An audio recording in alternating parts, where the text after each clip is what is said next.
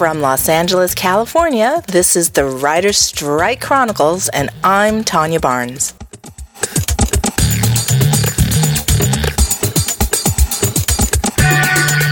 Hello, everybody. Today is Tuesday, February 5th, 2008, day 94 of the Writers' Strike.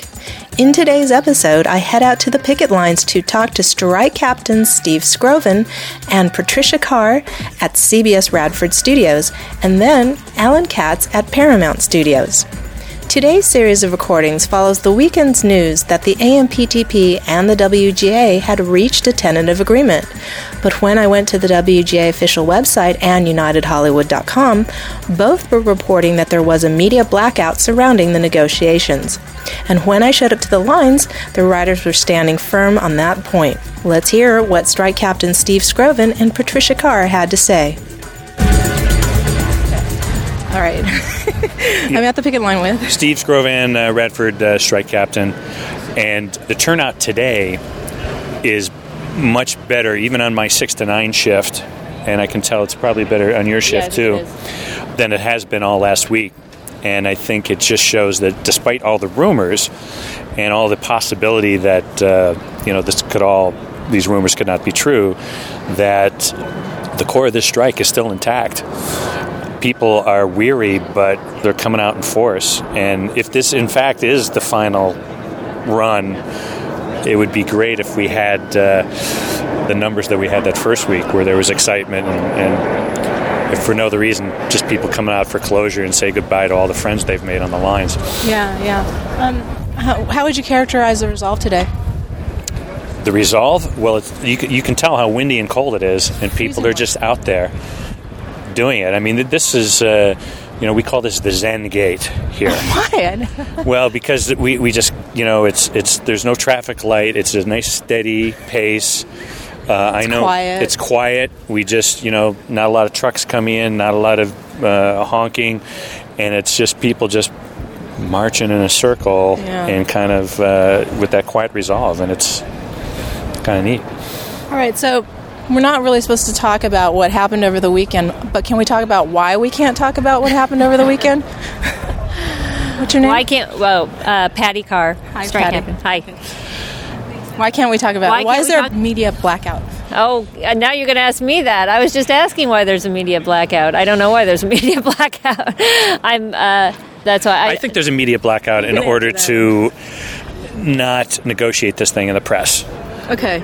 And so, obviously there's humans involved, and there are going to be leaks, and people are going to be telling things, you know what I know, and then rumors get started, and sometimes the rumors are solid, and sometimes they're just ephemeral. But I think in order for the contract negotiations, they at least have to pretend that they're in a media blackout negotiating with each other, even though word gets out and rumors spread. I'd like to call it agreeing to negotiate. I think if everybody agreed to negotiate, there wouldn't be any need for a media blackout. And in the past, the media blackout has not served us well. And how not? I don't understand that. I think the last one we had in December, when they were in a media blackout, there were leaks of rumors of how close we were to it being over, and then we weren't close at all, and it was just meant to demoralize people in terms of getting their hopes up and then disappointing them before the holidays and that kind of thing. And it can be used as a negotiating tactic that is not fair and certainly not productive for us. So in that regard, I think it's something to be very cautious about.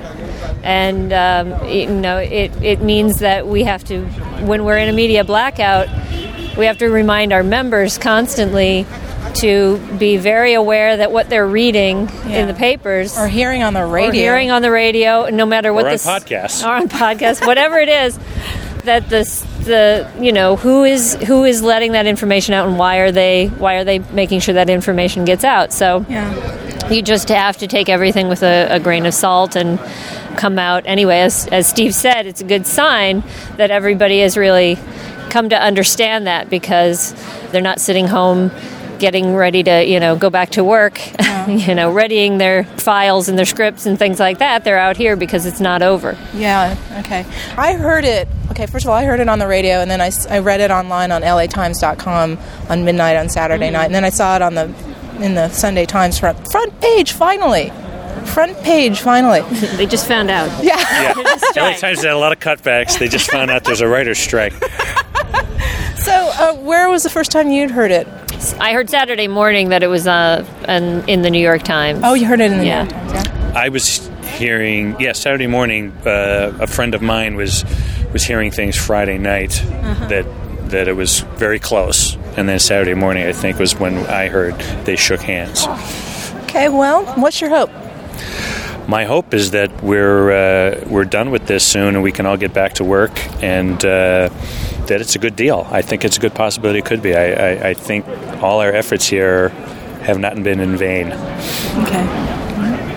I'd agree with that. I hope it's a good deal for us. I hope it's a good deal for SAG, too. Yeah. I hope that it turns into something that means we all go back to work and we don't have to go out again, because I don't think there's no victory for our union if it's not for everybody and doesn't keep us just back on track. Yeah. Okay. My final question as we wrap this up. What is a more powerful invention for writers? Legacy notwithstanding, standalone technology. What is the more powerful invention for writers, the internet or the printing press? Well, the internet is just the latest version of the printing press. So for our era, it's the Gutenberg Bible all over again. Anything that was the thing about the printing press, is that a lot of people could get information all at once, and the internet just does that quicker than the printing press. But to me, it's the same effect. I'd agree. I liked it when we did the cave paintings, though. It was more pure storytelling. I've been around a while. Smoke signals was a big thing when I started out, and they don't do that anymore. And so the internet is much quicker. And you can be much more articulate than smoke signals. Anything else as we wrap this up? Okay, no. Thank you so much for your time. Thank you. All right. That was Strike Captain Steve Scroven and Patricia Carr at the picket line in front of CBS Radford Studios. Coming up is a conversation I had with Alan Katz, whom I interviewed way back in November. In this recording, Alan touches upon the relationship between SAG and its sister union, AFTRA, of which I am also a member. And it's important to know that last Saturday, as all the rumors were whirling around about the tentative agreement between the WGA and the AMPTP, AFTRA's board of directors voted to separately negotiate its upcoming primetime television contract with the major studios, without SAG at the bargaining table. According to the LA Times, this means that the decision, quote, effectively ends a 27-year partnership between the two unions under which they had jointly negotiated film and primetime TV contracts. It also could complicate key upcoming negotiations for actors whose contract expires June 30th, potentially allowing the studios to play off one union against the other, unquote. Now, maybe you've seen my rant on my blog, but I'm going to say it here for the record. I feel that an actors' guild or union should be platform agnostic. I've been told that this is impossible because of the purview of each separate union addresses the needs of that specific platform. However, I call fucking bullshit. This tired response is not an answer, it's an excuse. Maybe this serves more successful actors, but it doesn't serve somebody like me in the rank and file. As a background artist, I receive very little in the way of benefits from paying costly dues to two separate unions. In fact, in the over 2 decades I've been in AFTRA, I do not qualify for their health or pension plan, and it's only been recently, as of last year, that I've qualified for SAG's health and pension. Anyway, I digress. Let's roll sound with Alan Katz. Okay, so let's slate where we are, why we're here. What happened this weekend? Who are you and why we're here? Who are you? I ask myself every day, who the hell am I? What the fuck am I doing here? Okay, first of all, let's establish that you're sick. I am. I apologize for my voice. I have 2 children in elementary school, and they bring home all kinds of stuff. Yeah, okay. But you still have your mind. Thoughts and ideas. That has been debatable for a long time. Well, I guess you're here because I heard a rumor. And see, it's the rumor mill is a very dangerous thing. Let's talk about it. Of course, suddenly it got out in the New York Times, the LA Times, that suddenly a deal is imminent. Okay. From the beginning of this labor action, the Writers Guild's negotiators, our leadership, our negotiating committee, have honored the press blackout. We have not violated it because we think it's very important. We don't want there to be a rumor mill. The negotiations need to occur without the pressure of unrealistic and unreal expectations. Okay. So the fact that there was suddenly all this chatter about optimism and good news and an end in sight, you have to ask yourself, who's saying this? Yeah. And why? Well, I feel pretty safe in saying it's not coming from our side. It's most likely coming from the other side. Why are they doing this? Maybe there is reason for optimism. That's entirely possible. Or maybe, and again, part of the problem is that there's history. And if you recall, just after Thanksgiving, it was reported far and wide that a great offer was about to come from the AMPTP, if you recall that. And what they actually handed to us was that rollback. A rollback. It was a huge, giant-sized. What does McDonald's call them? The super-sized shit sandwich, which they wanted to then shove down our throats. And when we went, I'm sorry, but we don't eat shit sandwich. They, of course, wanted to turn it into us as being a bunch of belligerent, impossible to deal with lunatics, which was not the case. All right. So that whole expectation was created by their side. You got to keep in mind, most of us, we're writers, producers. We're not what they are, which is lawyers. And they are lawyers, especially Nick Counter is a lawyer. And all the labor lawyers that they have, they're lawyers. And part of a lawyer's tactic is to undermine you, is to divide and conquer you, is to put you on such a roller coaster that you will do anything to make the roller coaster ride end. Okay, they tried it then. It's entirely possible that this is another gambit of that kind. It's hard to take it too seriously, as much as one wants this to end. When there's history that says the optimistic talk is either uninformed, misinformed, or deliberate in its attempt to undermine our psychology. Well, that's hostile. That's hostile. Maybe I've just grown cynical over the course of these 4 months, however long it's been. The optimism is dangerous. Personally, I will not drink from that Kool-Aid container. I think it's interesting that there's been a media blackout, and then on Sunday, on the front page, there's a whole story about it on the LA Times, where before it was relegated to the business section. Right. And yeah, that's also a very good point. So, why? Who is... Why am I now finally hearing it in mainstream media? Why now? Yeah, who is generating this news? Who is making sure this news is making it to the front pages of the LA Times, the New York Times? And it was being reported on the radio, on NPR yesterday. Yeah. I mean, the other thing that you have to remember, and you have to take a deep breath and put it into perspective, is there may be the parameters of a deal. But until the language of the deal is laid out in all of its length and detail, the parameters of the deal are almost meaningless, because the devil in any deal is in the details of the deal. Yeah. And what has happened to us in the past, in all of our previous labor actions in 88 and 85, and all the little things in between, we would agree to a deal in principle. And then they would begin to change the language. Yeah. And then to try to beat us into, just accept the deal. What, you're going to change the deal now? Wherein it was never us changing the deal, it was them changing the language, right, which is changing the deal. Yeah. So until the language meets our approval, there is no deal. So that you can dress up the deal however you want. Unless the language is the way it needs to be, there is no deal. And while one can be optimistic, you also have to be realistic. And right now, realism and healthy cynicism says we cannot stop. If they think by getting us optimistic they can have their Oscar cast, they should be. You think that's what this is? It's 2 weeks away. It's 2 weeks away, isn't it? Their Oscar cast 3 weeks away. They want that desperately. It's of vital economic importance to them. Explain to me why that's important.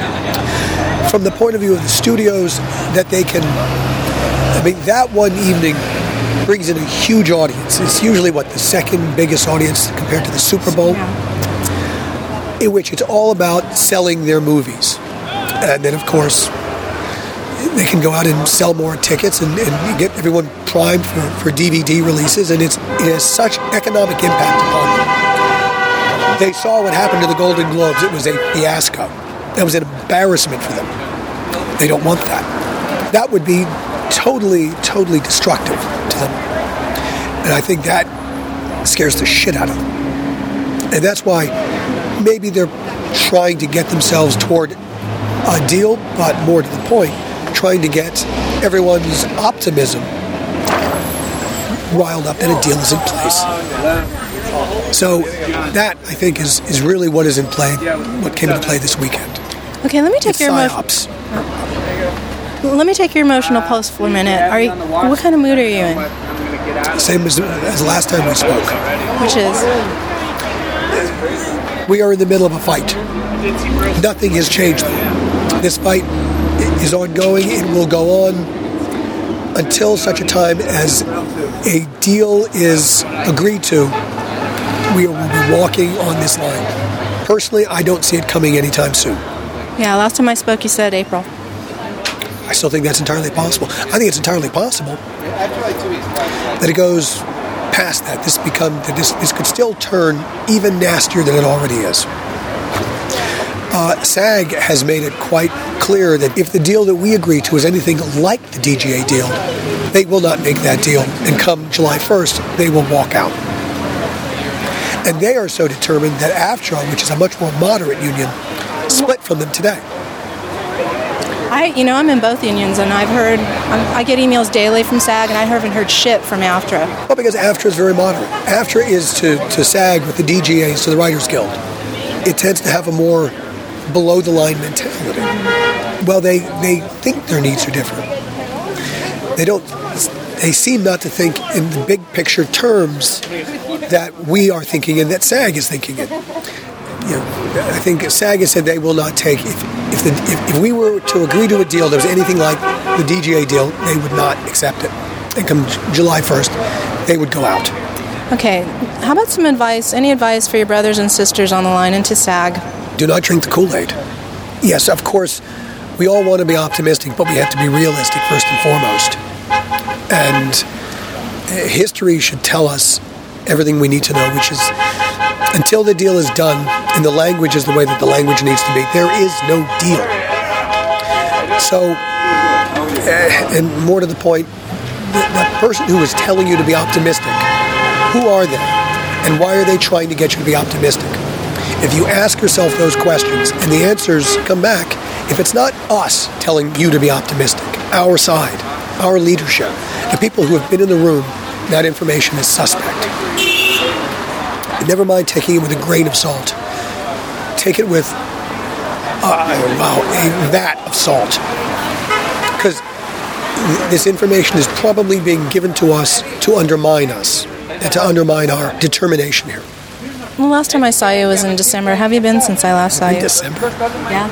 It was the scene of the crime rally. Well, I find it hard to believe. Have you been listening? I've actually been there a couple of times. Okay. Maybe that's how come you feel you still have a connection. Wow, because I've been off for 2 weeks because I had to sell my house, which I'm selling my house. It took 2 weeks to get things ready so we could get it listed and have people into prospective buyers in to see it. Holy shit. It took a lot of time. It's a very big house. I'm sorry to hear that. Is this as a result of the strike? It is. Because the projects that I had, they're all on hold. I can't go out into the marketplace. And so consequently, and even if the strike ended today, I don't know what the impact will be on these projects. I don't know if any of them will get back on their feet. And if they do, how long it will take. I think even if we get back into business, I think there's been a significant change. Things will happen very differently. Certainly the TV side has been impacted profoundly, and how that business gets done has changed. It's going to take who knows how long once it's back up and running to get back up and running in a way that you could rely on. So your house is now on the market, which is a shitty time to be trying to sell a house. Is there anything that could save you from taking it off the market? You know, I could win the lottery. What are the chances? Should I go buy a ticket? It's just, I think it was just a prudent decision that had to get made. There's just there's less certainty than there was, and I think the country's headed towards economic chaos. So, say more about that. Well, the Bush administration, in its infinite wisdom, has set us up for awfulness. They're trying to stave off the recession that they have brought upon us. They're doing everything to make that not happen. And not even address it, and not even identify it. As with the war in Iraq, they want to make it the next administration's problem, which is a typical George Bush behavior. I mean, he's never responsible for anything. When his companies failed, it was somehow someone else's fault. All the companies that he took with his daddy's friends' money, it was always someone else's problem. It's someone else's fault. He's trying to do the same shit now, that the recession somehow won't be his fault. And cleaning up the war will not be his problem. We are probably already in a recession. It's entirely possible that we will, at some point, slip from recession into outright depression. It's entirely possible. So I'm trying to, if we can, however much equity we still have in our house, if we can get that, if we can, I don't know if bank it is quite the right word, because who knows if a bank is going to be a safe place for it. And to ride out this storm on the sidelines, then it's cool. We'll do it. I'm really sorry to hear that. How it is. Anything you want to say as we wrap this up? It was good to see you again. Aw, that's sweet. So I don't know if you've been listening. Do you know what my last question is? Oh, well, I would never try to second guess you. Okay, well... I know you throw curves, so... Do I? Of course you do. I'm not that sinister. The question is... it's not sinister, it's just good pitching. My final question is, and I don't mean to make light of your situation, I just want to take our focus somewhere else. You going to ask about the Lakers? Kwame's a lovely guy, but we're not going to miss him. I want to talk about Tom Brady. Wow. Well, that was a great game. Yeah. As we wrap this up, legacy notwithstanding, a standalone technology, what is a more powerful invention, the internet or the printing press? There's similar things in different times. It's a great question. That's a curve. Well, the internet is just the printing press of the electronic age. Mm-hmm. In the way that the printing press allowed information to hit the masses, and the masses to become therefore educated. This allows the word to, and not just the word, but the image and everything that the image brings with it, to the greatest possible audience in the shortest amount of time. I think they're much of a muchness. I don't think you can compare one to the other. So they aren't exactly the same thing. But it's a cool question. Thank you very much. It was great singing, and I'm really sorry. Always a thrill to see you. Sorry my voice sucks. You have been listening to the Writer Strike Chronicle podcast, available for free through iTunes. For more information, visit us at www.strikechronicles.com. To contact us, please call 310-439-8754 or send us an email at info@strikechronicles.com.